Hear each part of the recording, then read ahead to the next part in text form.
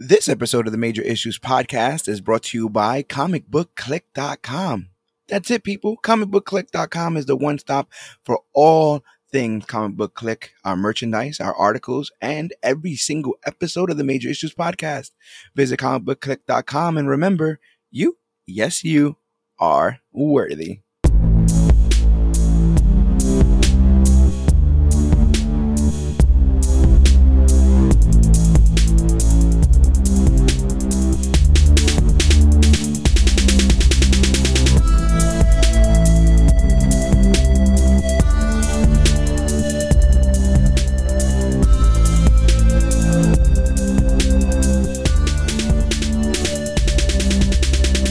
Everybody out there in comic book land, my name is George Serrano, aka The Don, and if you're listening to this, you could only be here for one reason, and it's a brand new episode of the Major Issues Podcast, brought to you by comicbookclick.com, and as always, I am never alone. Sir, please introduce yourself. I am your overused dystopian future, Gregory Thomas, aka GT Rebirth.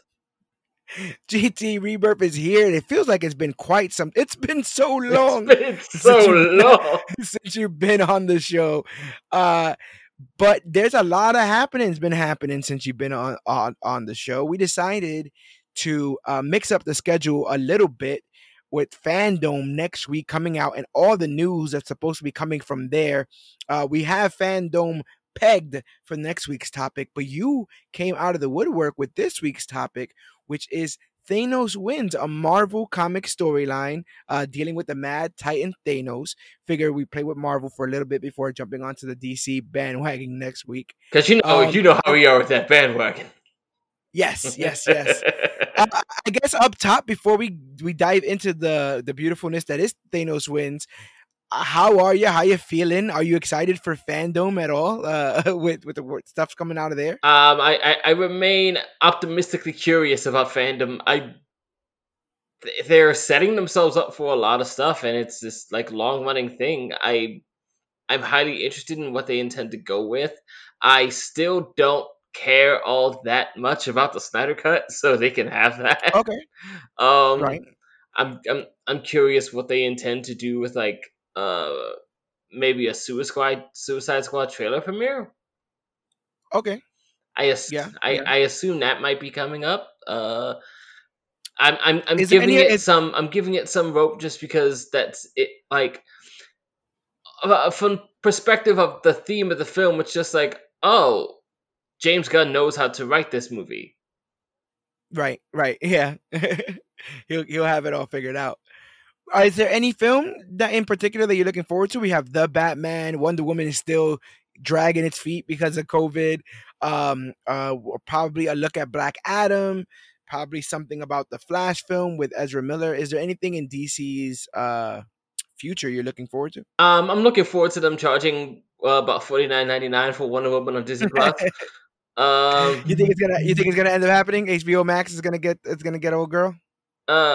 I don't think it will, but I think if it does happen, it's going to be very begrudging, and it's going to have a lot of trouble because the director and WB are like, they know this is a big deal for them monetarily. Right. No, that makes a lot of sense. So, yeah, it's hard to give up. Yes, it is. I have a feeling though that DC might be trying to do their own con in general.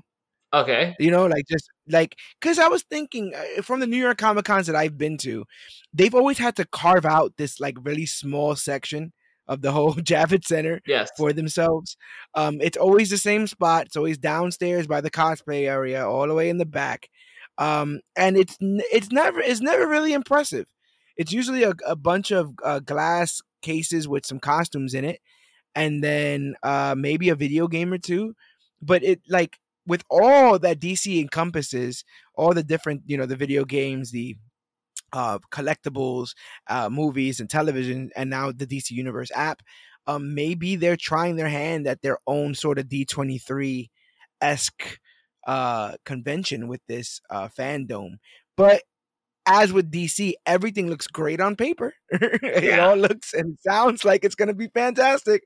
I'm excited for it, but also incredibly trepidatious just in general because it's never been done before. So, I remain curious from a distance. Yes.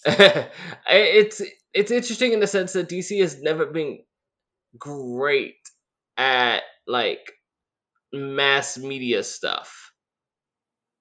Yeah, right. We've talked about it personally before, where like DC has always lacked this connection with the audience as far as a figurehead or a person to connect to. Right, In right. the Yeah. sense that Marvel has always had Stan Lee as Yeah. the avatar for the entire company. For good or ill, but yes. Yes, there's definitely some ill involved. Right. But they've always had that connection with somebody to where you could at least like we can send Stan out to promote this thing. Right. And he has enough goodwill in himself that he could, pass those things along. Yeah, even when he was, literally on death's door, they were still right. calling him out there. Excelsior. Yes. They tried it with Jeff Johns, but like they never really push him out there. Jim Lee is just Right. not the guy. Right. And then Gal did her Imagine song, and since then I haven't seen her. We'll talk about that. She did that, and since then she's like, you know what? Maybe someone else. I can't wait to Fandom, and it seems so far away, even though it's next weekend. But something that you were able to get extremely close to, you got to play the beta for Avengers, Marvel's Avengers. Yes. What system? The PlayStation. PlayStation. What did you think? You got to. This is the game everyone's been talking about. The news broke. Oh, I've literally been talking about it for 3 years ever since they put out the announcement, and then just 3 years. Look, this game was announced before Infinity War came out. You know how annoying it is to watch those two movies happen and not hear a thing? Right. Right. No. I heard rumors. I heard there might be a rumor that DC might talk about doing the Green Lantern core movie, and I'm like, you guys said that was going to come in 2020. Like, we should already be living in that time. I don't know what you guys are talking about. But also, isn't there a show? Why is there a movie? Pick a side. Come on. You got to pick a side. Somebody got to pick a side. Is it worth the money to you? You've played it for a bit. I know initial reservations were because of the models. A lot of people were beholden to their MCU models for those characters, and then they weren't too happy when they saw the Crosdale version of a lot of those characters. But how's the playthrough? Do you recommend it? Is it enough game in this beta for you to make that decision? I think there is, especially when you're talking about playing with friends. But there's not a ton of content as far as campaign wise because they don't want to give stuff away. You get like 2 campaign missions, and then it's all of the sort of multiplayer kind of what do they call looter shooter kind of gameplay, where Okay. you do jobs, you complete objectives, and you get gears, that kind of thing.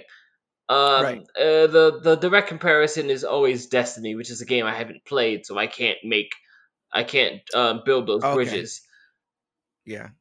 It's a lot of building. I played Destiny, the first Destiny. People love it. I'm not one much for the gear stuff, but it seems like everything is gearing its way over to that direction anyway. Yes. Like very similarly Fallen Order, which I played. You got to build up your skills and your attacks and all kinds of stuff. You do it with Batman. It's going to happen. It was going to happen eventually. And I think that skill trees for everyone. Yeah, having the gear, like I really think that adding layers and being able to customize things is always a good sign for replayability of these games. Once you tackle everything there is to tackle, to be a completionist, sometimes to get some of those looks put together is some of the fun part of that. So I can't wait. I really want to end up playing that thing. I haven't made my decision yet, seeing as freaking Sony is keeping Spider-Man away from the rest of us. but we will see what ends up happening because of that. It doesn't bother me because I never think of Spider-Man as an Avenger. Yeah, but that's what I'm saying. Like, that's just that's just the extra oomph for no reason. That's just the extra. Sure. Oh, and by the way, we're just gonna add Spider-Man, and you guys can't have him. But I was expecting it in a sense. Maybe not Spider-Man, because like there was always that weirdness between like drawing a line between the Spider-Man game that it came out and what we're putting on here.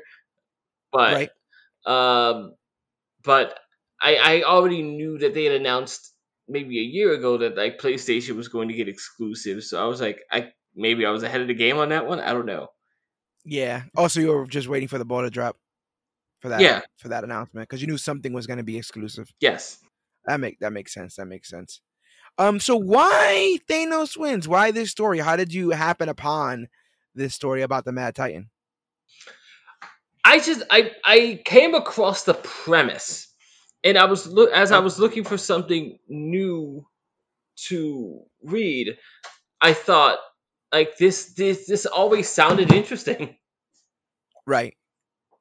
This always sounded pretty interesting to me, so I just thought let's give it a go. Right. I like the idea. I'm curious about the idea of a Thanos-centered story.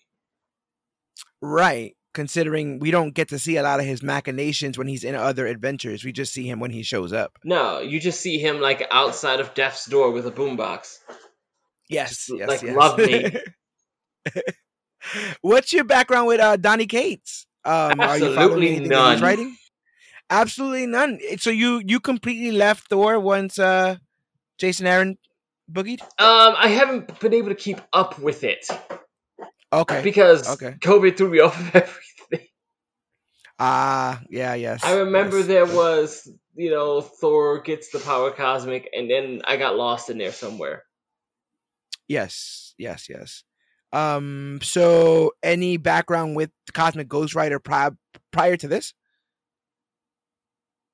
Only from you guys. Yes, which is a cheap plug to say. If you guys have read the first volume of Cosmic Ghost Rider, you can go ahead and look back at one of the episodes. We covered the entire first volume, that first 5-6 issue story covering the Cosmic Ghost Rider. And actually, it's the events that take place after this story here.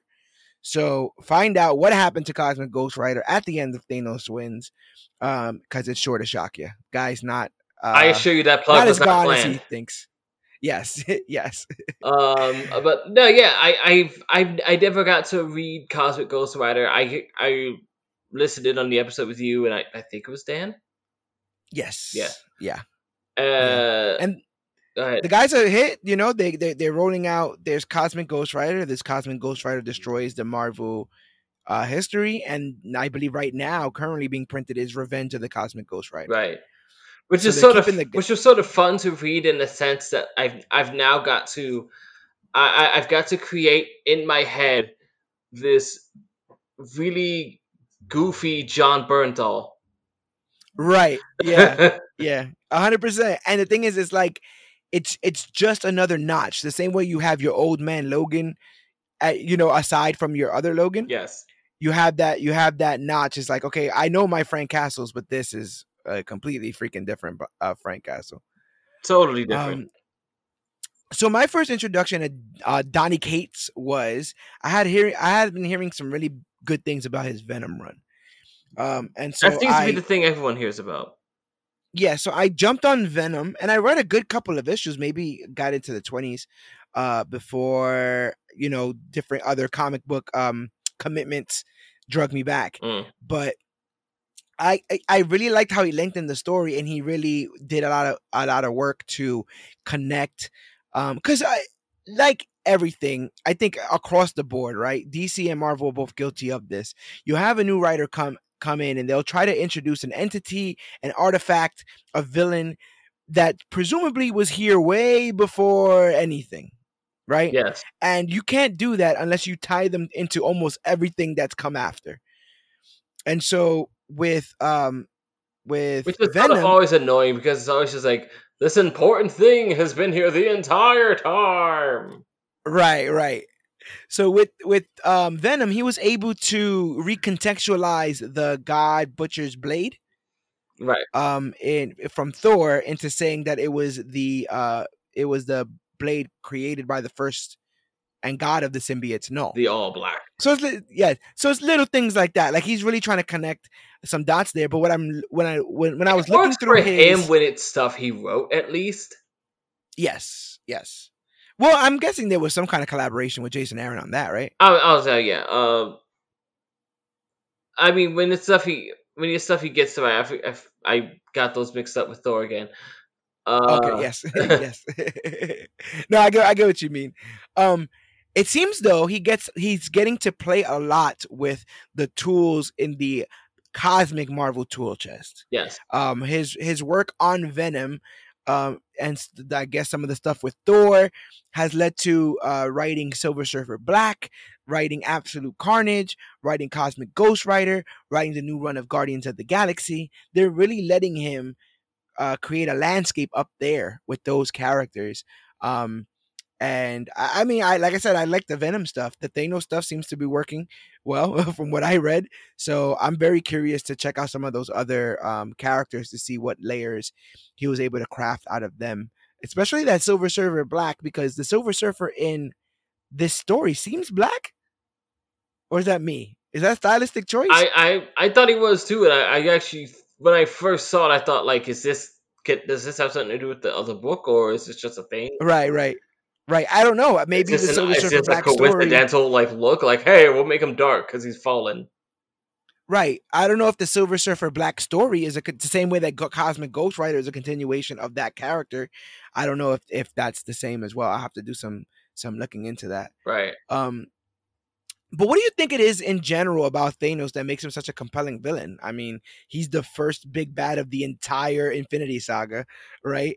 What do you think it is? I guess sticking with the comic one at first, what do you think it is about that character that makes him keep coming back? I think there's like a fun boisterousness to his character that is almost charming in his like irredeemability. Yeah. He is so in deep with exactly how horrible a person he is. Yeah. I think there's also a lot I think there's also a grandeur that you don't get with a lot of villains that creates a staying power. Like Thanos being this no pun intended, this like titan of villains to them that puts him on par with guys like Galactus and Doom, like so much that you went out of your way to write a face off between Doom and Thanos in Secret Wars. Right. Yeah. So that he has like almost earned his place in that pantheon, which makes him always a bit interesting. Yeah, I think he definitely is an eventuality. If you think you've brought the entire universe to peace, you will have to eventually meet Thanos. And inevitability, even. Yeah. Yep. Inevitability. So yeah, I think the guy too. I think that weird love affair with death is such an odd wrinkle to have. It's almost like we talk often about Superman when me and you are on the cast, and one of the things that we say is that one of his failings, or one of the internal feelings that he feels, is that he can't save everybody. Right. Like that's his biggest, saddest feeling, is that walking around knowing he can't save everybody. I feel like it's kind of the same with Thanos, but reverse, where he can't kill everyone. Yes. At all times, and that's what makes him sad. The idea that he can't just kill everyone all the time at all times, and that's like you said again, like there's no remorse. There's constant different stories in the Marvel universe of people being kind to him, of him losing everything and having to get it all back, of him needing to begrudgingly, team up with heroes to get the job done.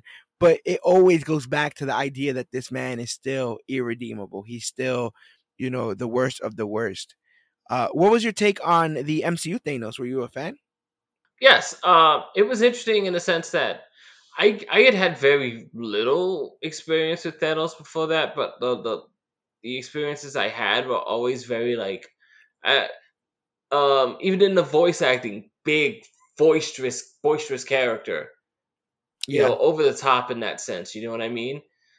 Right, definitely. So for the Josh Brolin version to play him so calm and down to earth, and like it was a sort of a deep bubbling psychotic. Right. Was Yeah. I mean, it's almost scarier in the fact that he it's like a Kelsey Grammer, like a weird, relaxed, distinguished mass murderer. Yeah. He's just there was something like the open, like the book ending of him kind of being asked like, okay, and so you murder half the world, what are you gonna do? And he's like, oh yeah, I'll just sit and watch a grateful universe look back at me. Yeah. And then that's exactly, now I don't know if they were grateful, but that's exactly how the film ends. Like, we got to see a little bit of what happens when Thanos wins, and in the film, when he won, he was kind of done. He did his job. He was making soup, I think, or some sort of meal. Gumbo. Some sort of gumbo, some sort of space gumbo before he was murdered. I love the idea that he just kind of like I didn't expect that they would fight back. I was like, really? Yeah. Now that I think about it, especially when reading the comic, and I went back to issue 1 with the Thanos thing because I was curious in general as to what a Thanos-led comic would be about, Yeah. A Thanos-led comic. And so I found myself, real curious about him. Like I said, in the beginning, they find ways to tear him down. They bring his son in, which I wasn't too privy to the Thane of it all. Yes. I guess that's just the man's name. Thane. But yes, one of the things that they didn't really replicate into the MCU that I found out was a big aesthetic part of Thanos is his eyes. Mm-hmm. Like they're these big blue glowing pools of universe, I guess you would say. Nothingness. Yeah. They glowed in Avengers. I don't know if you remember when he turned his face and he was like, it would be to court death. Oh yeah. And then he turned his face. He had those big blue glowing peepers before. The Thanos that was before we even considered the idea of like, wait, is this the guy we're going with? Yes. So he had because apparently Joss Whedon just like thought it would be cool to have him at the end. Yes, he didn't even have a plan for that. No, like we talked about on the cast. He would go, like they would end up changing that Thanos to the one from Guardians, and so the purple they ended up changing completely, like the tone of purple.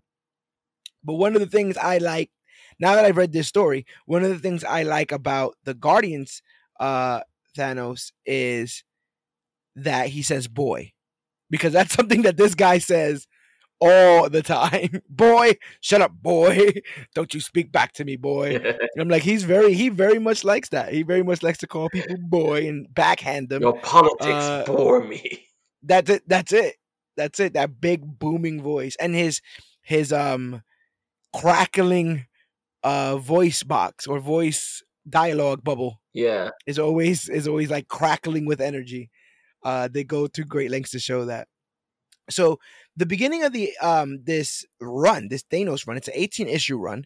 The first 12 issues are under Jeff Lemire. I was able to read some Black Hammer written by Jeff Lemire. Tremendous stuff. And even the beginnings of this stuff, you're dealing with Nebula, you're dealing with, like I said, Thane, you're dealing with him losing and gaining his powers back, etc. Really, really good stuff. But taking over for him is Donny Cates, like we were talking about, and with art by Geoff Shaw. It's time to get into Thanos Lives. So let's crack this bad boy open like the chest of a cosmic ghost writer. Oh dear. So our story starts off with a statement. And it's a statement that Donny Cates is going to try to prove true and prove is a constant is in the Marvel Universe. It's a statement he says is not only true, but that truth is known to all heroes and villains alike. The statement is that when the universe as we know it slows to a stop, when the dust settles and the smoke clears and the clouds part, when there is no war left to wage, Thanos wins. Yes. We see an example of that when the Mad Titan himself conquers all of Chitauri Prime on a whim in about 5 hours, which includes slaughtering their soldiers, murdering their king, and assuming the throne. Once the ruler of Chitauri Prime, the Mad Titan is interrupted when the frigid blood flakes that fall like snow turn into a downpour like rain. He is alerted that someone is blazing through all of the Chitauri defenses, and he recognizes the smell of death as we are introduced to the cosmic Ghost Rider. But this is not like any Ghost Rider we've ever met, because although he is the spirit of vengeance, he also did some time as the Herald of Galactus and is imbued with both powers of Hellfire and the power of Cosmic. Is there something more? Imagining like Kickstart My Heart throughout the entire intro. Right. Could you imagine? I mean, something. Is there something less describable than the power cosmic? Probably the Force. Probably the cosmic cube, right? Like it does it all. It does a lot. Yeah, I said like probably the Force, because like it just is, and then everyone just like accepts it. Right, and you could transfer the power cosmic. You could just, like it's a thing. So my Cosmic Ghost Rider here has Hellfire, power cosmic. We also hear that he's the right hand, the black right hand of the Mad King, a title that doesn't really mean too much to us right now. No. He introduces himself to Thanos, and his nonchalant nature is a tip that he isn't all right in the head.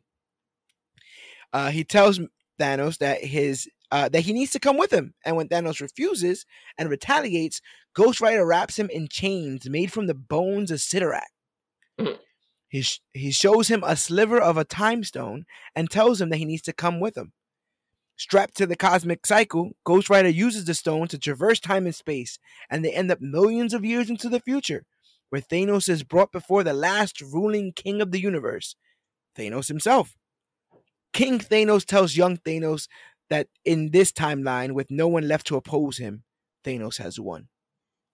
So what do you think? What do you think of that Cosmic Ghost Rider look? What do you think of the melding of the two, space and hell? I guess I thought it was pretty cool. Like if you're really into just this like silly over the top design for Ghost Rider, which it almost feels kind of like up 90s. I was like, I got shoulder pads and leather and bikes.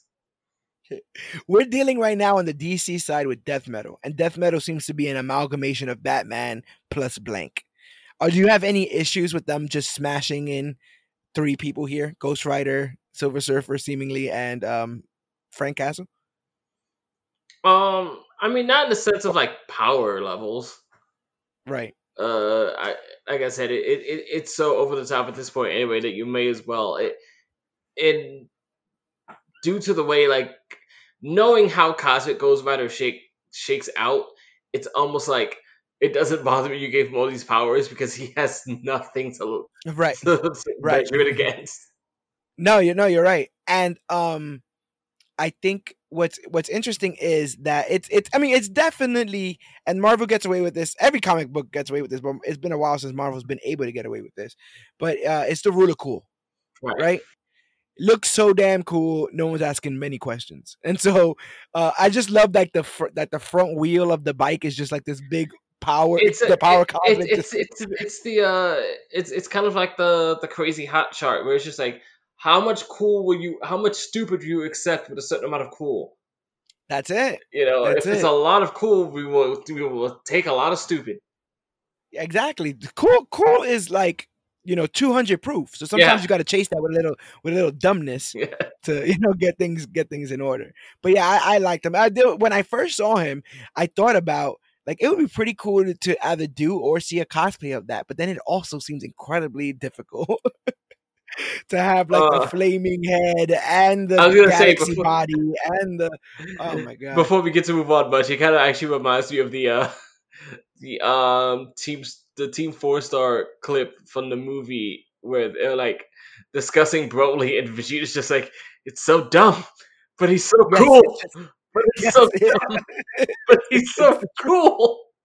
It's 100% the truth.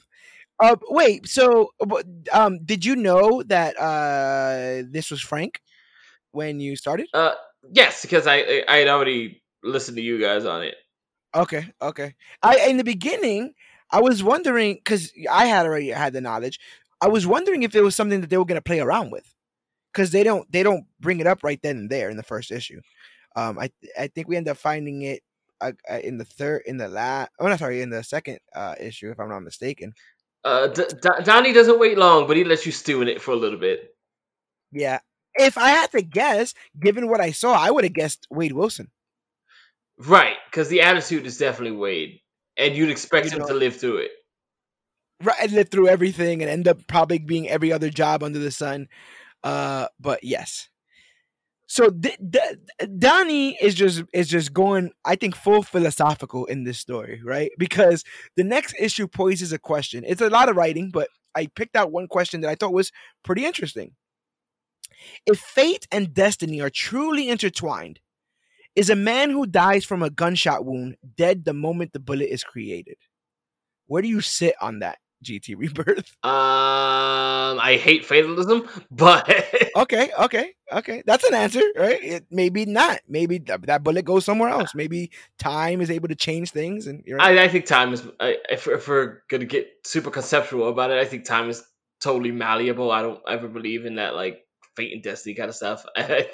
I always found that that's the sort of thing that it for a lot of people, most especially villains, it is the backbone of justifying to the nth degree anything I do.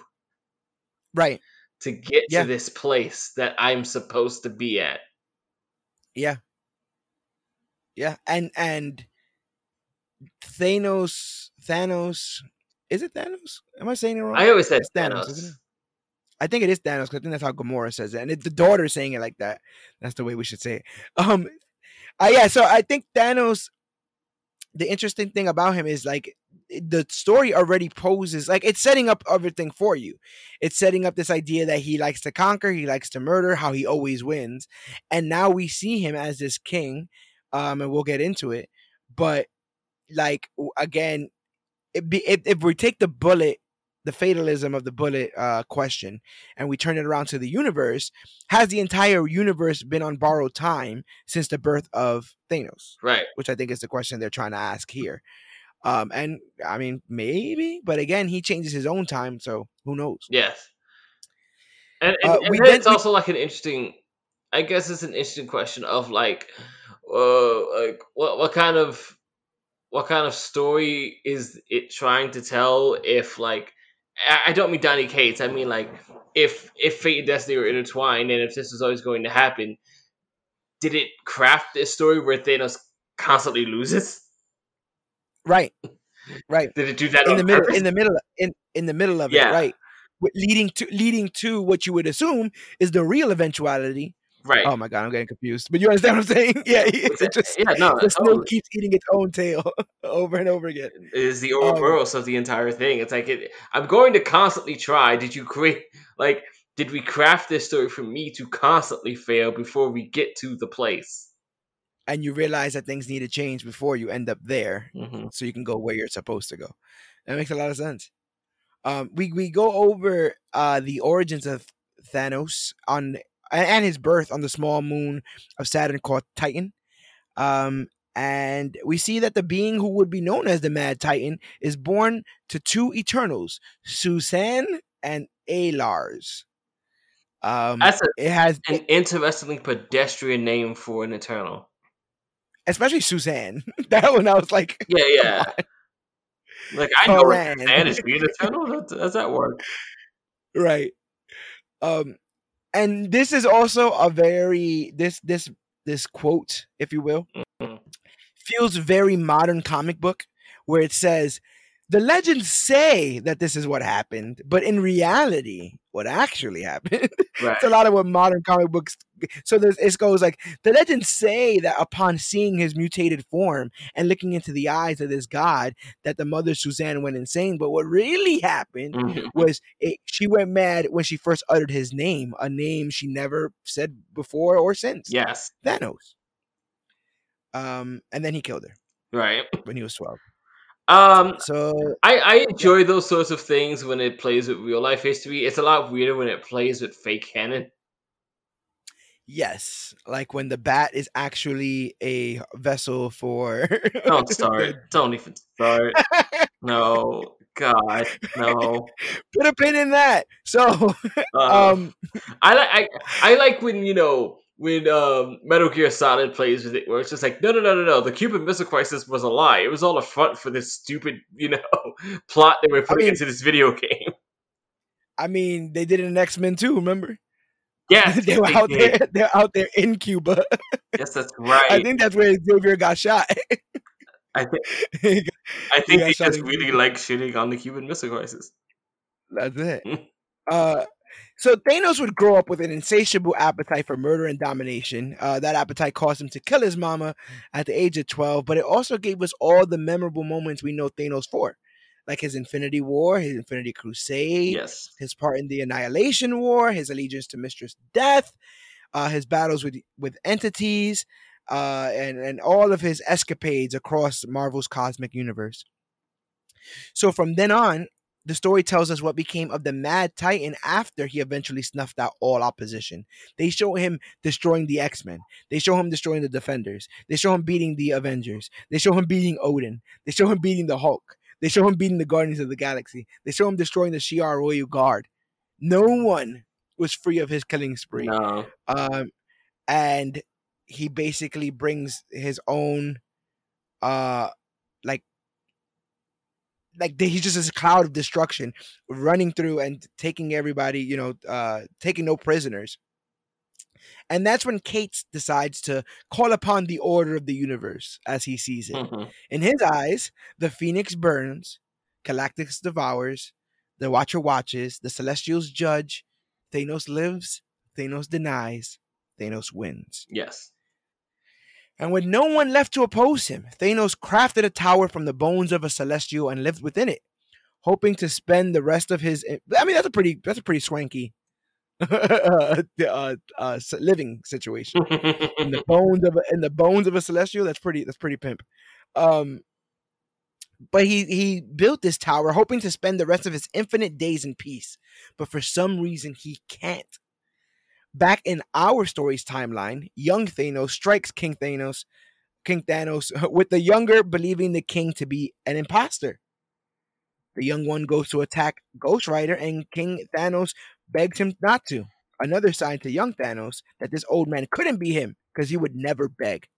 The two do battle until King Thanos calls young Thanos by the name originally intended for them. Am I saying this right? Dion? That's how I took it. Dion. Which just sounds urban. Yeah. It doesn't sound like an alien. I'm imagining Mr. Sanders doing a backflip at the 20-yard line. Do you remember all those pictures of like Thanos with waves and a fade and stuff like that? Yes. That's what I'm seeing right now. It's like, oh, this is my homie Dion. Big smile on his face. Yeah, this is my homie Dion. He's just looking for a good time. He's new in town. But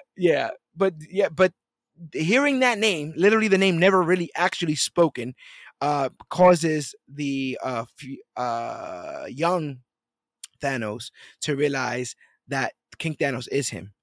So he agrees to help him, and King Thanos says, I need you to help me find somebody who's near and dear to me. When young Thanos asks who, the king laughs and says, who do you think? Which made me laugh. Because I was like, we still on this? We still doing this? It's 1,000,000 years. It's 1,000,000 years. There's nobody here. 1,000,000 years. Nothing. Listen. Oh. You can't take away my enjoyments of, dramatic. Oh my! This is my story. This is the only thing I got. You can't take this away. Right. I don't know. Have you ever read Thanos and Deadpool? No. They're fighting basically for Mistress Death. Right. And I think Thanos curses Wade so that he can never die. Okay. So he can never be with her.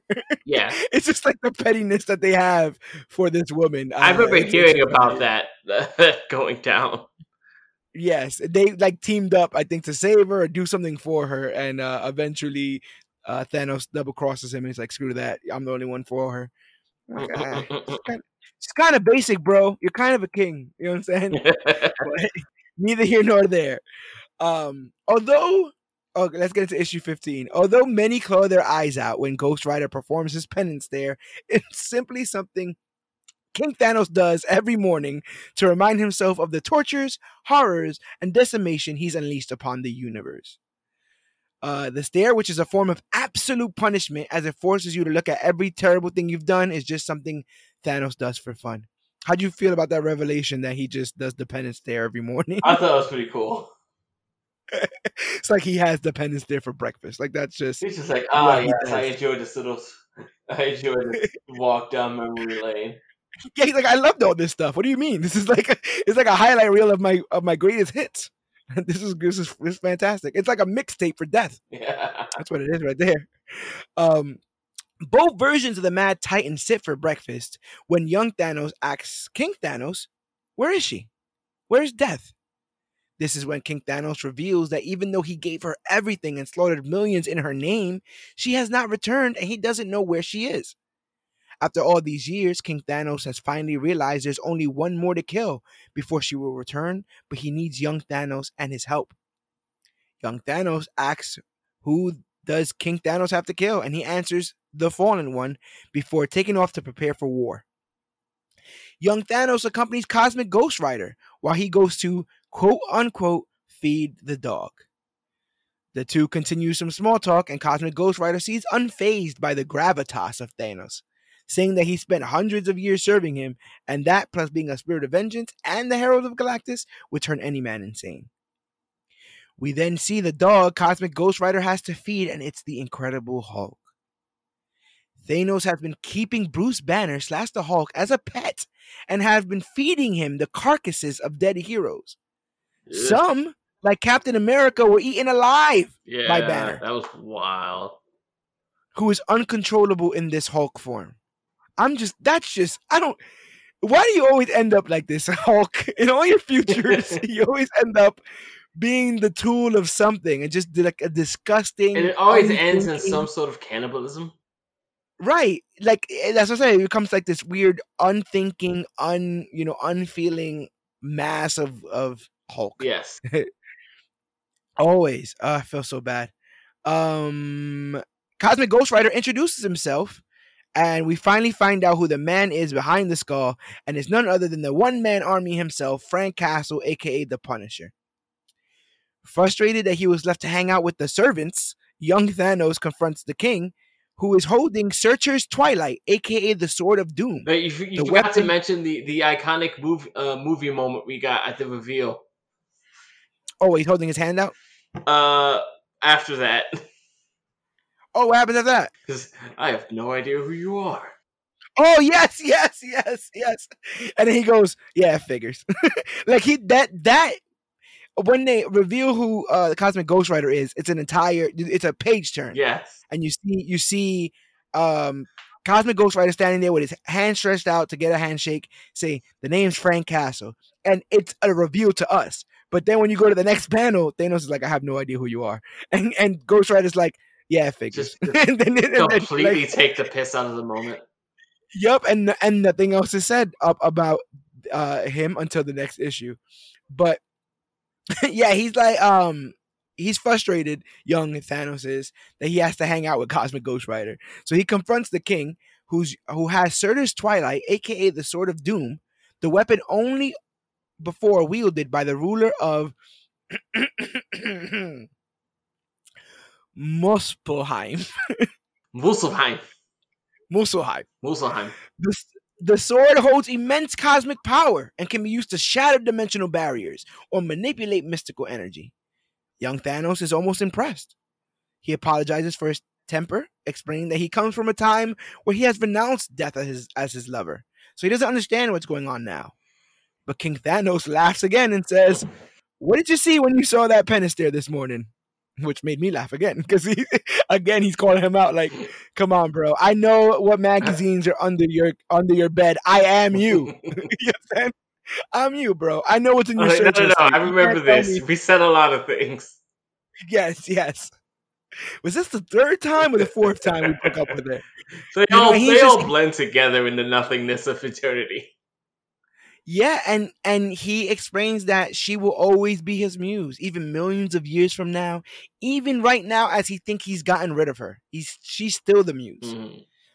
Suddenly, an explosion announces the arrival of the Fallen One, but we find out that the Fallen One isn't a man, but it's a title, and it's revealed to be Norman Rad, the Silver Surfer, and with him the Annihilation Wave or Horde. The Horde. Horde The wave. Horde. Horde Wave. Yeah, he's looking black. I popped when I saw him. I was like, oh, I don't know what you're here for, but you're gonna be here for something. You seem pretty cool. I don't know how he's managed to coax all those brain dead bugs right into helping him, but they're all about to be lightning bugs in a second anyway. So let's get into issue 16. In the beginning of the next issue, we are given the backstory for our cosmic Ghost Rider. Just like our Frank Castle, he was a vigilante, punishing those who deserved it with bullets and firepower. During the hero's last stand against Thanos, he was killed by debris, right? Yeah. Like I went back several times. He literally was killed because the Hulk like jumped off a building and some rocks, some debris fell from it, and it killed him. Yeah. So all the crap he took. Right, as he's dying because of this debris, he says to himself that he would give anything to punish that purple son of a bitch. And somebody hears him. Mephisto does, because when he awakens, his soul is in front of Mephisto, the Marvel equivalent of the devil, who makes a deal with Frank.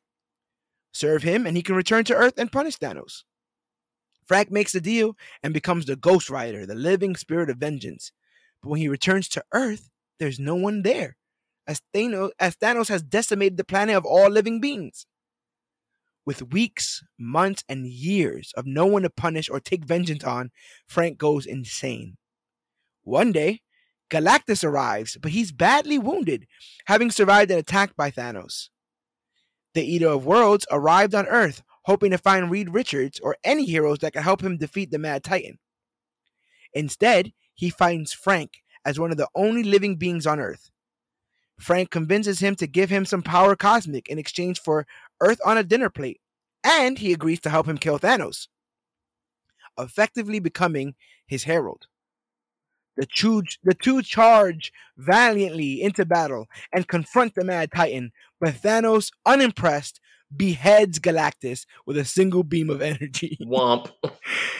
I was like, for real? Like, for real? Like, the way they were running into battle and Galactus seemingly has, like, he's like bandoliers of weaponry attached to him, and they're both like, and he's riding the motorcycle, and Galactus is there behind him, and nothing. Just one shot, head off, over.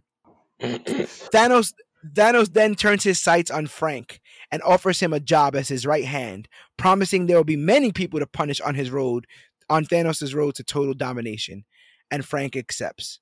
Which brings us to present day. Both versions of Thanos are outnumbered by the Surfer and his Annihilation Horde. Cosmic Ghost Rider shows up as reinforcements, and Thanos commands him to stop playing around.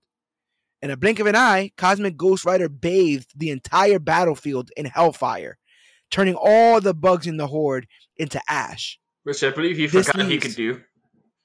Yeah, he was like, that reminded me of Iron Man 2.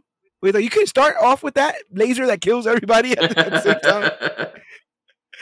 He was like, oh yeah, I forgot I had, and again, because of all the stories with Thanos in it, this entire run, I've read all 18 issues. So much gravitas because the guy is huge. You know, his power level, his story, his conquest, all these things have so much gravitas.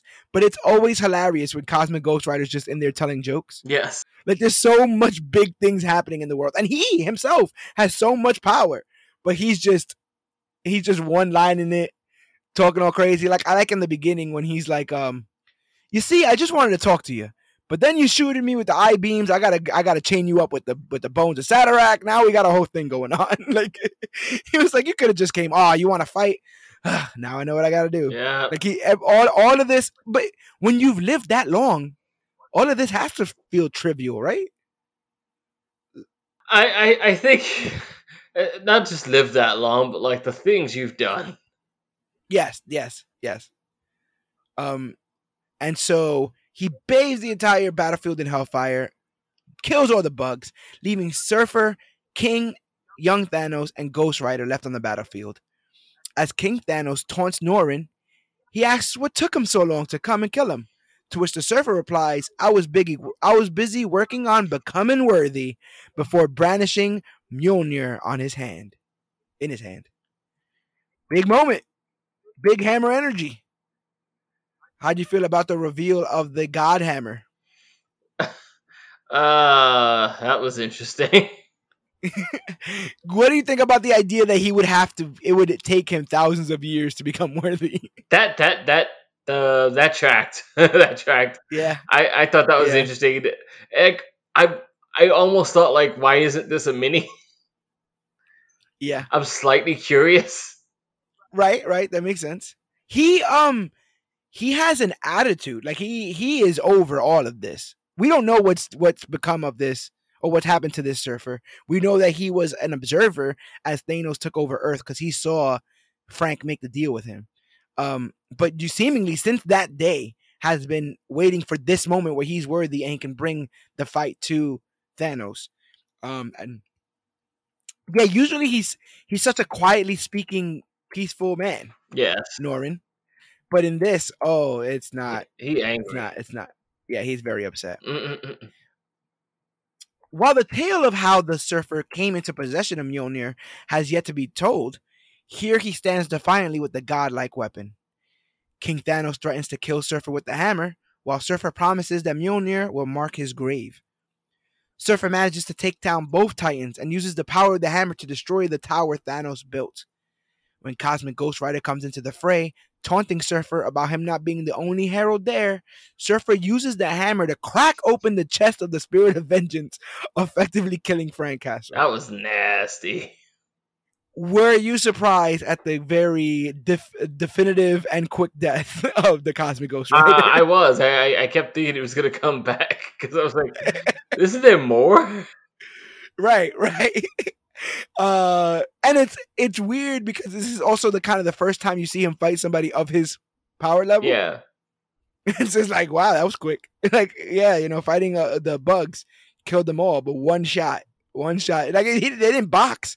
He just swung the hammer, smashed him in the chest, and killed him. It was just like for all the power level you put him at, he just like whump. That's it. Like, he didn't have enough power, Cosmic. You understand? Yeah, just not enough. That's what it was. Just not enough. Freaking Mjolnir. But he has a backup. Even though the Cosmic Ghost Rider is seemingly one of the most powerful cosmic beings in the world, Thanos has a backup, and it is the regular old Hulk. And so he calls Hulk. He releases Hulk, who, upon being restrained by the Surfer, that's a cool moment. Like Hulk goes to charge after the Silver Surfer, and Surfer just grabs him by the throat. Yeah, he just grabs him by the throat and is like, "Relax." You hear me? Let's talk about relax. Let's talk about this for a moment. Bruce, and eventually, real low, big fella. Yes, eventually, you hear the entire time that Hulk's been loose, he's saying, "Kill the Hulk, kill the Hulk, kill the Hulk." And then when he transforms back into Bruce Banner, he's like, "Please kill me, please, son of a bitch, please kill me." The Surfer gazes sympathetically upon his former Defender teammate because they used to be Defenders together, bro. Surfer, Hulk, Doctor Strange. I didn't know Surfer was a Defender. Yeah, it's like space, water, land, and Doctor Strange. Sure. So yeah, magic in space, land and ocean. Heart. That's what it is. Yeah, it is better than Heart.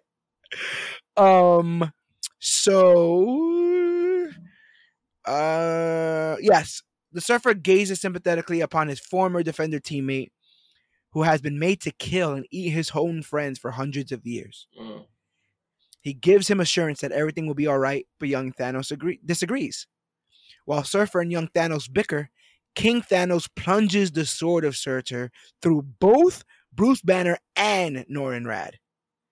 With the Surfer weakened and the Hulk dead, both versions of Thanos take turns slicing, stabbing, and killing the Surfer, who never once begs for his own life. Oh God, that was really bordering on like. Wasn't it? I'm sitting there like, this is just wrong. Like it's written to be wrong. They talk about like how much glee both of them have doing this. There's panels of them passing him around. It becomes a sick game of hot potato as they're tearing him limb from limb. Mm-hmm. And the final blow comes when King Thanos grabs the head of the Surfer and cracks the skull of his upon the fallen hammer Mjolnir, proving that his threat was a promise. He said he was going to kill him with that hammer. Mm-hmm. And he killed him with that hammer. Which was funny because I was just like, I just sent them a clip of this. Oh, yes. Yes. 100%. Modern problems require modern solutions. What? No, I'm just like, it took me aback how brutal the killing of Surfer was. Yes, it was nasty. They're just, first of all, the stabbing of both men, that was jaw-dropping in its own right, because I wasn't expecting that. But then, like, the systematic dissection of the Surfer, who has spent nothing but all this time hoping to be the final, last, act of defense against this horrible, horrible man. He teamed up with villains, the Annihilation Wave, to try to get this done, and still couldn't. Still, with everything, still couldn't. Still, Thanos wins. With the Surfer dead, Death appears in the distance, seemingly dressed for a wedding, as both Titans look on in awe. Yeah, so she's here, but she's pretty basic. And so it leaves us with our last little bit of the story left. Death stands out in the open, choosing to become no closer, which angers the young Thanos, who demands to know why. Death then gives a playful shrug, and suddenly it dawns. And suddenly it dawns on younger Thanos. It was me, Thanos, the entire time. He figures it out. He wasn't brought in time to help murder the Surfer. King Thanos brought him here so that the younger version could kill him. Mm-hmm. If King Thanos dies at the hands of his younger self, he can finally be with his mistress, Death, and give her the one life he never could, his own.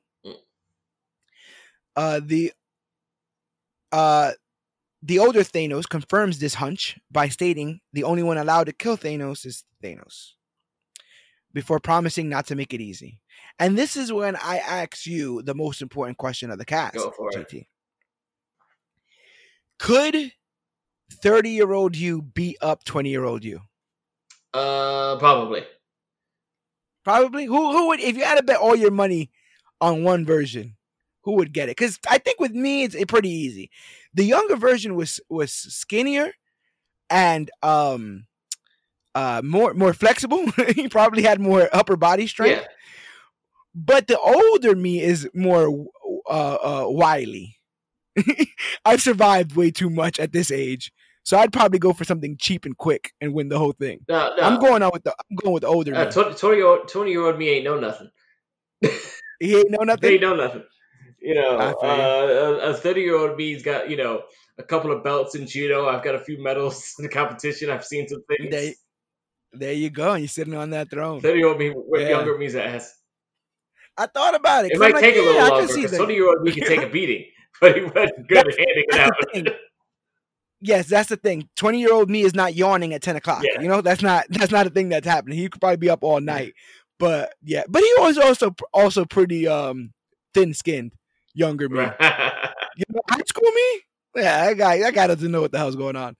But yeah, it made me think like they go to great lengths to talk about how Thanos is the only one that could truly do this, kill himself. Yes. And so it made me think of like, I wonder who would win in a fight between me and my younger self. We see this in that movie with Will Smith. We had to fight his younger self. Gemini Man. Yeah, it was something man. Yes. Gemini Man. Yet. Me either. Poor Will Smith. I'm not seeing a lot of his movies lately. I wonder if he's gonna be at DC Fandom. I saw Bright. Oh, that's kind of topical because Will Smith in there? Yes, he is in that, right? But it's also directed by David Ayer. Yes. And so what do you think about that? About should we be excited for an Ayer cut? Is what I'm asking. No. No.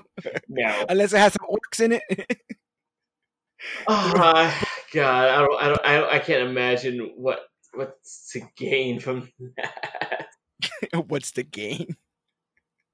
Some people just want to watch the world burn. That's what I think there were a lot of people who want to be convinced that Leto Joker was actually something of substance.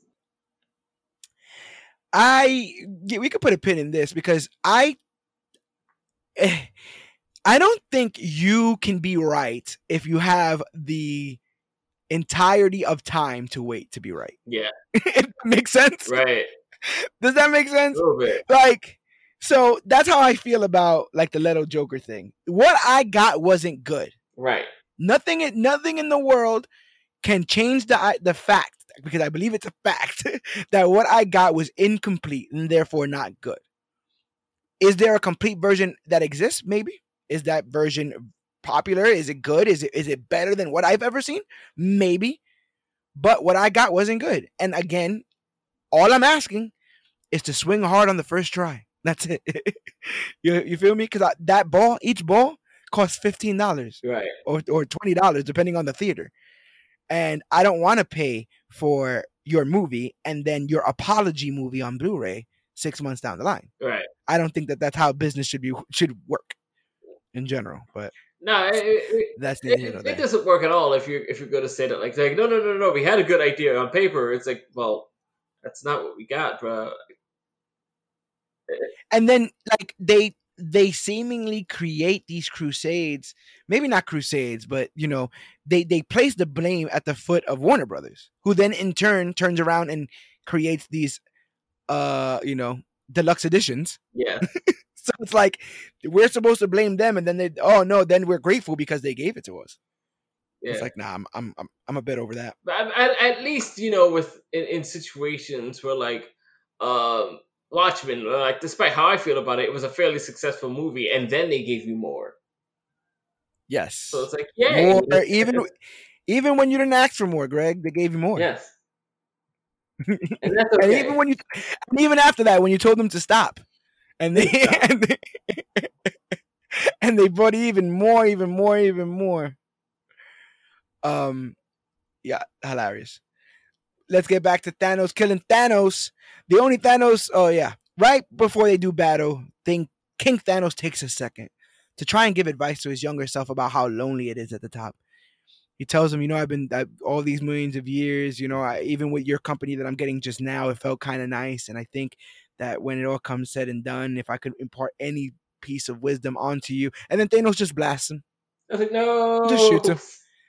He just shoots him. And he's like, do you want to talk or do you want to fight? And I'm like, well, like, come on. He was going to give you one piece of, really, really good advice from the future. I would have held on to that. I was so curious. Yeah, like whatever you do, don't wear a mask in January of 2020. It's going to be the most important thing you will ever do. So yeah, he blasts him before he could finish the sentiment. The two titans clash, breaking bones, drawing blood, and cracking skulls. They beat on each other, expelling a millennia's worth of agony in a single fight before young Thanos gets the better of the king and lands several earth-shattering blows, knocking the king down to his knees. As the king begs for young Thanos to take his life, Thanos takes a second to think. Did he ever think it would end like this? Him being forced to kill himself after ruling alone for millions of years? Him being brought here to murder himself as the older version of him begs? No. When Thanos thinks of the end of the world, he knows he'll be alive to see it and it won't be on his knees. And instead of giving King Thanos what he wants, he walks away. King Thanos begins to taunt his younger self, who says, if you want to die, kill yourself, before snatching the sliver of the time stone Cosmic Ghost Rider used to bring him to the future. He uses Surfer's dead body to power the stone, as King Thanos warns him that he is sealing his own fate. He will always grow up. He will always defeat everyone. He will always beat the surfer and always never be able to die at the hands of his former self, trapping himself in a cycle of torture, which is kind of screwed up. Yeah. Really screwed up. Especially if you know it. Good God. When this was happening, when it was laid forth that this was King Thanos' gambit to get or be with death, did you think it would work out the way he planned it? Did you think young Thanos would just come kill him? No, I think these things never work in that straight of a line. Okay, so you were just waiting for the monkey's paw, like the. I was curious what the rub was going to be because it's like, yeah, those things. It's interesting in the sense that, like, I instantly thought that was what it was going to be, and then they distracted you with the whole like Silver Surfer thing for a bit, and then it came right back around. Yeah. So I was like, okay. I thought that when it came to like the fight, because of the cover of of this last issue, I actually thought that they were just gonna fight each other for her. Right. Like they were gonna see her in the distance, and the young one would be like, "Oh my God, death!" And the king would be like, "No, you fool, she's here for me." Well, I'm the one in front of you, and then they would just start fighting each other just because she's the last hot dog or something, last slice of pizza. Yes, I thought they were really gonna go ham at that idea, but no, this is all kind of for sport, I guess. Like just beating on each other for sport. They talk about this working through. That Thanos was working through his emotions, beating on his older self, and vice versa. All the frustrations, all the anger, all the desperation, all in one moment. But yeah, he denies his future self this death, and so. But again, King Thanos warns him, you're going to be trapped in this cycle of torture. But young Thanos sees it another way. With the ability to go back in time with knowledge of the future, young Thanos will do everything in his power to make sure the future in which King Thanos resides in never materializes. He vows to erase King Thanos from existence before using the time stone to return back to his time. A moment passes, and King Thanos is surprised to see that he still exists, stating that this must be fate, that he and death are finally alone together as it was meant to be. He extends his hand and gives her a black rose, which she accepts, before looking sad. Suddenly, King Thanos realizes what has happened. Death is not dressed for a wedding, but instead for a funeral, because young Thanos has effectively changed the timeline, causing King Thanos to no longer exist. And with that, another story of the Mad Titans ends like they all do, with Death, who drops the black rose and disappears. Bum, bum, bum. A great moment, a great, nice little, like I said again, like it's a simple story, but the gravitas they give to Thanos and just the events of everything, the finite, the infinite, the inevitable, all the words that you would use to talk about long stretches of time, this forever king. I really like that idea of like somebody who at their wit's end doesn't really have anything else left. You know, we played around with Old Man Logan, dystopian. That's why I'm guessing that's where your dystopian future joke came from, because we've tackled a lot of dystopian futures here on this cast, and it's a very popular subject. It always kind of has to deal with what happens when somebody who was kind of when somebody who kind of lived for one goal achieves that goal. What was it we talked about it earlier too? It's always just like these world dominations or even like world extermination plots are always very puzzling, because it's just like, okay, and yeah, when I was smaller, I remember I used to ask people, what happens if Rita Repulsa wins? Right. Does she kill them? She's talking about ruling the universe. Is she going to enslave them, or is she going to kill them? Is this ruling queen about destruction?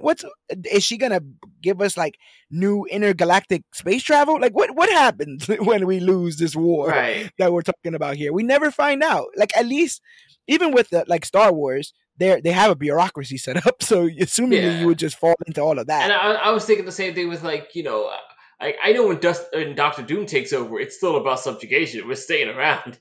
It's just gonna suck. Yeah, that's it. just a different flag. Yeah, he's gonna put a different flag there.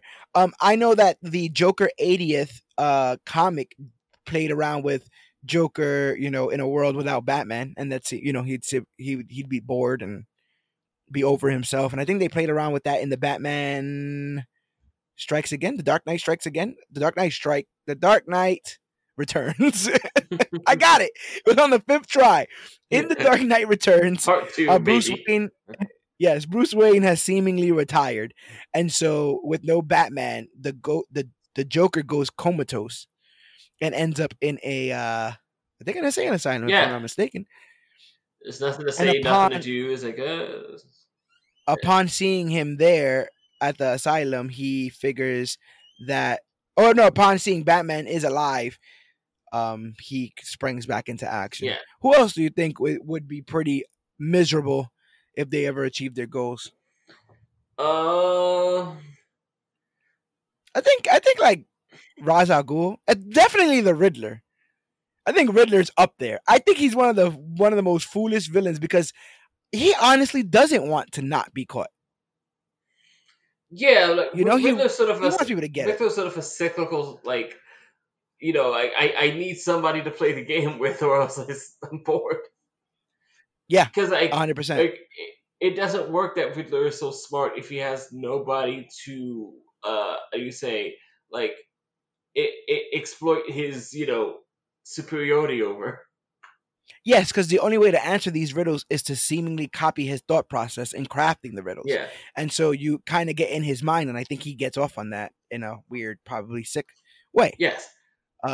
There's also like villains that are a little bit on the gray spectrum, like Mr. Freeze. Just cure the lady. I'm pretty sure he'd stop killing people. Yeah, you know what I'm saying? Just yeah, give him his goal. He'll be done. He'll retire.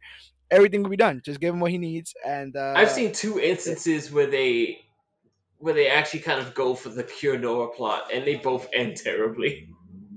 Yeah, didn't she come back recently? Yes. Didn't they do something recently? She did. Okay. And they they basically switched places. Oh, son of a no. Victor gets some sort of like virus or infection where like he needs to be in the tube now, and she goes out and she becomes crazy because whatever he used to heal her was like contaminated or strained. Way to go, Freeze. Yep. Way to go. All your back alley surgeries. This is what came about that. So now it's a myth Freeze. I think Magneto's a bit of a doom, right? Like if he were to achieve his ultimate goal, I think he'd just be ruling. Yeah, over some sort of land. I think there's a possibility that like you'd get tired of Magneto that just went home. Yeah. It's like, no, the world is all mutants now. I've got it's all done. It. I'm cool. Y'all, it's all done. Govern yourselves and don't be idiots, lest I have to come back here. I like that, lest. What is the likelihood that you will follow the stories of Cosmic Ghost Rider? I think I'll give that. I guess I'll give that one book a try. Like it seems interesting. Goofy John Bernthal is in my head. Yeah. At the very least, I think it's punchy and funny enough to deserve a read. I think and pure entertainment value. We've done this is I want to say episode 140 of the cast. I want to say I could be completely wrong, but I think it's episode 140. And in that we've tackled so many different recaps and reviews. Some of them are strenuous because they talk about different dimensions and powers and alter egos and all this other kind of stuff. Cosmic Ghost Rider is just a blast. Yeah. It's a time travel story that starts and ends on the same kind of day. Yeah. Seemingly. And so it all kind of just buttons up real nice and cute. And it's nice to have something simple once in a while. Yeah.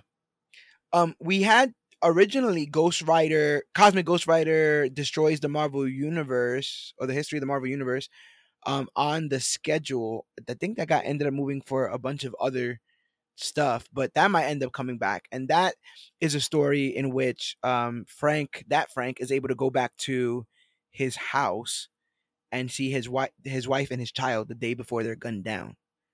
and he pretends to be like Frank's uncle, and he regales them with stories of the Marvel universe, like how the Fantastic Four got there, and initially Spider-Man, Galactus, etc. So yeah, go back and check that out. And then after I finish reading that, I got to find out what the heck's going on with this revenge. Who he's going revenge on? Has he been folded into the 616? Because spoiler alert, the Cosmic Ghost Rider story that we cover deals with him awaking from being killed by Silver Surfer. Oh, okay. He awakes in Valhalla, and he's too annoying. So Odin is gonna banish him back to Earth. That's interesting because so I guess spoiler alert for silliness. That's at the end of the annual.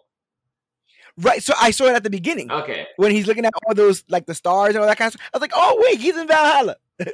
He basically gets bored of Valhalla and gets kicked out of Valhalla by Odin, who gives him back his motorcycle, his power cosmic, etc. The entire annual is him telling Odin a bunch of stories, and then he's just like, wait, who are you again? Odin. Oh.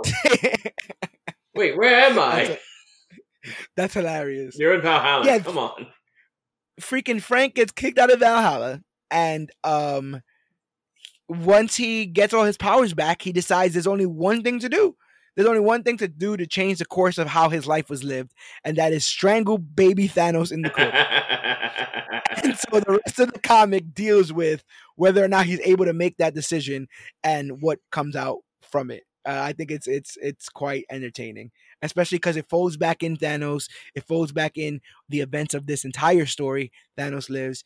Go back and read the rest of this run. Did you get to read any of this when before you got into Thanos Wins? No. Yeah, so the beginning deals with the beginning volume. The first volume of this deals with his son coming to destroy him, seemingly. I'm sorry. You meant the first two volumes. Yes. I read volume 1, and I did like a comic story of volume 2 because I was running out of days. So I did that, and then I started looking at the solicits. They need to put the Phoenix Force down for a bit. in my personal opinion, put a pin in it. Put a pin in old Phoenixy. I feel like she's become the new MacGuffin, and I'm pretty sure this has happened for years. I think it's X-Men just like did. X-Men versus Avengers. The Phoenix Force is a big force in that. I know that. They play with the Phoenix Force in the Thanos run. She just seems to be popping up all over, and I guess one of the next things that happens in Marvel coming up in the future is she's back. Somehow. Again? Some way. Yay! I thought we did that with the Jean Grey story. Jean will always be back, Greg. That's what you need to understand. Not only will Jean always be back, but we'll always be back. We'll be here every single Wednesday, dropping the bombs of content that we do here as part of Comic Book Click. So thank you for listening so far to this episode. Yeah. This is a bit of a short one this week, but next week is going to be jam-packed as we get over 8 hours of announcements. Yeah, you're going to need a short one right now because there's going to be a lot to talk about. There's going to be a lot of homework moving forward for the guys at Comic Book Click and the host of the Major Issues podcast as we try to unravel everything that DC is going to give us. No, you ain't lying. You're not lying. And I got to try to catch Takeover after that. It's going to Can you imagine it being on a Monday and it's just like, oh, God, I've got to do so much work. On a Monday that I work, you understand? So it's like I'm like catching some of it at work and then trying to write down what I can. Fortunately, matter of fact, I will put the registration for the fandom in the show notes. But fortunately, once you register, you'll be able to watch all the panels for free. There's a schedule, and just like the pay-per-views back in the day, it all just replays over and over again. Okay. So you basically got VOD of it after the fact. Yes. Yeah. I think it plays well into the night of Sunday. Really? So it ends at 9, roughly 9:10, and it will start at 10 with the first panel that it did of that day. So you seemingly have the weekend to catch up. So it's like it's just on repeat. An encore presentation, as the WWE used to say. Right. Right. So there's time. There's time. We have the weekend to soak up all the DC goodness. They fired a bunch of people. Yes, they did. Not great. That's not great. They canceled a bunch of books. That's also not great. But we'll see what they have in sort of anything else. Maybe the Emperor has no clothes. We'll find out next Saturday with DC fandom. One day I'll look up what that term means. Yes. Thank you guys so much for listening to this episode. Thank you for listening to every single episode of the Major Issues podcast. We try to do our best every single week to give you guys some content free of charge, straight off the domes of some of the latest and greatest stories to come to comic books and comic book media. You can find every single episode of this illustrious podcast at comicbookclick.com, our official website and the one stop for all things Comic Book Click. That's articles by people like myself, GT Rebirth, Dan the Comic Man. We have every episode of the Major Issues podcast, over 140 hours of content, recapping and reviewing your favorite movies, television shows, and comic book storylines. We also have our merchandise. Our TeePublic store is available at comicbookclick.com, where I think right now they might be doing a back-to-school sale, so you can be able to get some notebooks and some laptop cases with some exclusive designs made by us here at Comic Book Click. We have some new merchandise for Umbrella Academy Season 2, Doom Patrol Season 2, Stargirl Season 1. So go back and try to get some of that stuff. It is occasionally on sale. Just make sure that you are following us on our social media to find out when that happens. You can listen to this podcast if you already have a podcast app. Let's say you've already been podcasting. You're like, bro, I don't want to keep going to comicbookclick.com for every episode.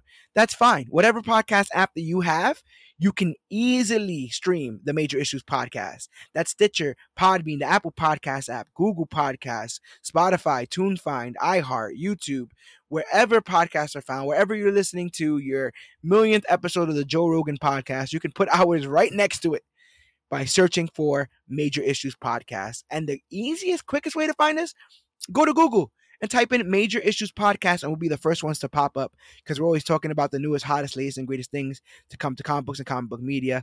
So like, share, subscribe, tell a friend to tell a friend, grow our audience. But the quickest way you can grow our audience is to rate and review us on iTunes, which is the quickest way to tell people that we are the greatest. Pretend stars 1 through 4 don't count. Just hit us with that 5. You understand? Just hit us with that 5 count, like your Biggie Langston, or to our older people, King Kong Bundy. Like that. So go ahead, hit us with that 5, and other people will be able to find us in their podcast directories as recommendations. Because if like, you have to listen to this super cool podcast, it has 5 stars. It's almost like they're King Kong Bundy, or if you're younger, Biggie Langston. So go back, listen to our older episodes. Odds are, if you like what you're hearing here, you're going to like some of those older ones. So go ahead and do that. And then last but not least, we want to hear from you. We know you've been going to comicbookclick.com. We know you've been buying the merchandise. We know you've been listening to the podcast because the episode numbers are going up. But we want to hear directly from you. Speak back to us. Talk to us at facebook.com/comicbookclick, Instagram at comicbookclick, or use the hashtag comicbookclick to talk about the newest, hottest, latest, and greatest things to come to comic books and comic book media. We're also at Major Issues CBC on Twitter, and I believe GT has a Twitter as well. Yes, we do. I have my Twitter, which is Rebirth GT. The Twitter machine. The Twitter machine, yes. And we're talking about it. We're thinking about it. Maybe when the full game comes out, you might get some Twitch streams with me and Yogi acting like absolute idiots on the Avengers game. Wow! Maybe. Catch those 2 sons of Twitches. Right here, really? Part of our official Twitch channel that will be coming up soon. Listen. You know what? A little rant here. Okay. All right. No one expected this year to turn out this way. Who the hell knew how the hell this year was going to turn out? Come next year, maybe we got a Twitch. You know, maybe we got a full-fledged Patreon. Maybe we got green screen movies. You understand? Maybe I have a pet raccoon sidekick. Who knows? I'm open to all of it. No longer am I like the Mad Titan Thanos, fixed on our one future that I've been to, where we become the greatest thing. No, there's many futures where we become even greater than that. We become an intergalactic podcast. Oh my God. That's the future that I'm waiting for. But until then, thank you guys for listening to this episode. My name is George Serrano, aka The Don. I'm Gregory Thomas, aka GT Rebirth. And this has been our Thanos Lives recap and review. And remember, whether your insatiable appetite for murder has gone unanswered, whether you consider yourself a herald of sorts, the spirit of vengeance, or just a little bit insane, remember, Thanos wins. And remember, you, yes, you, are worthy.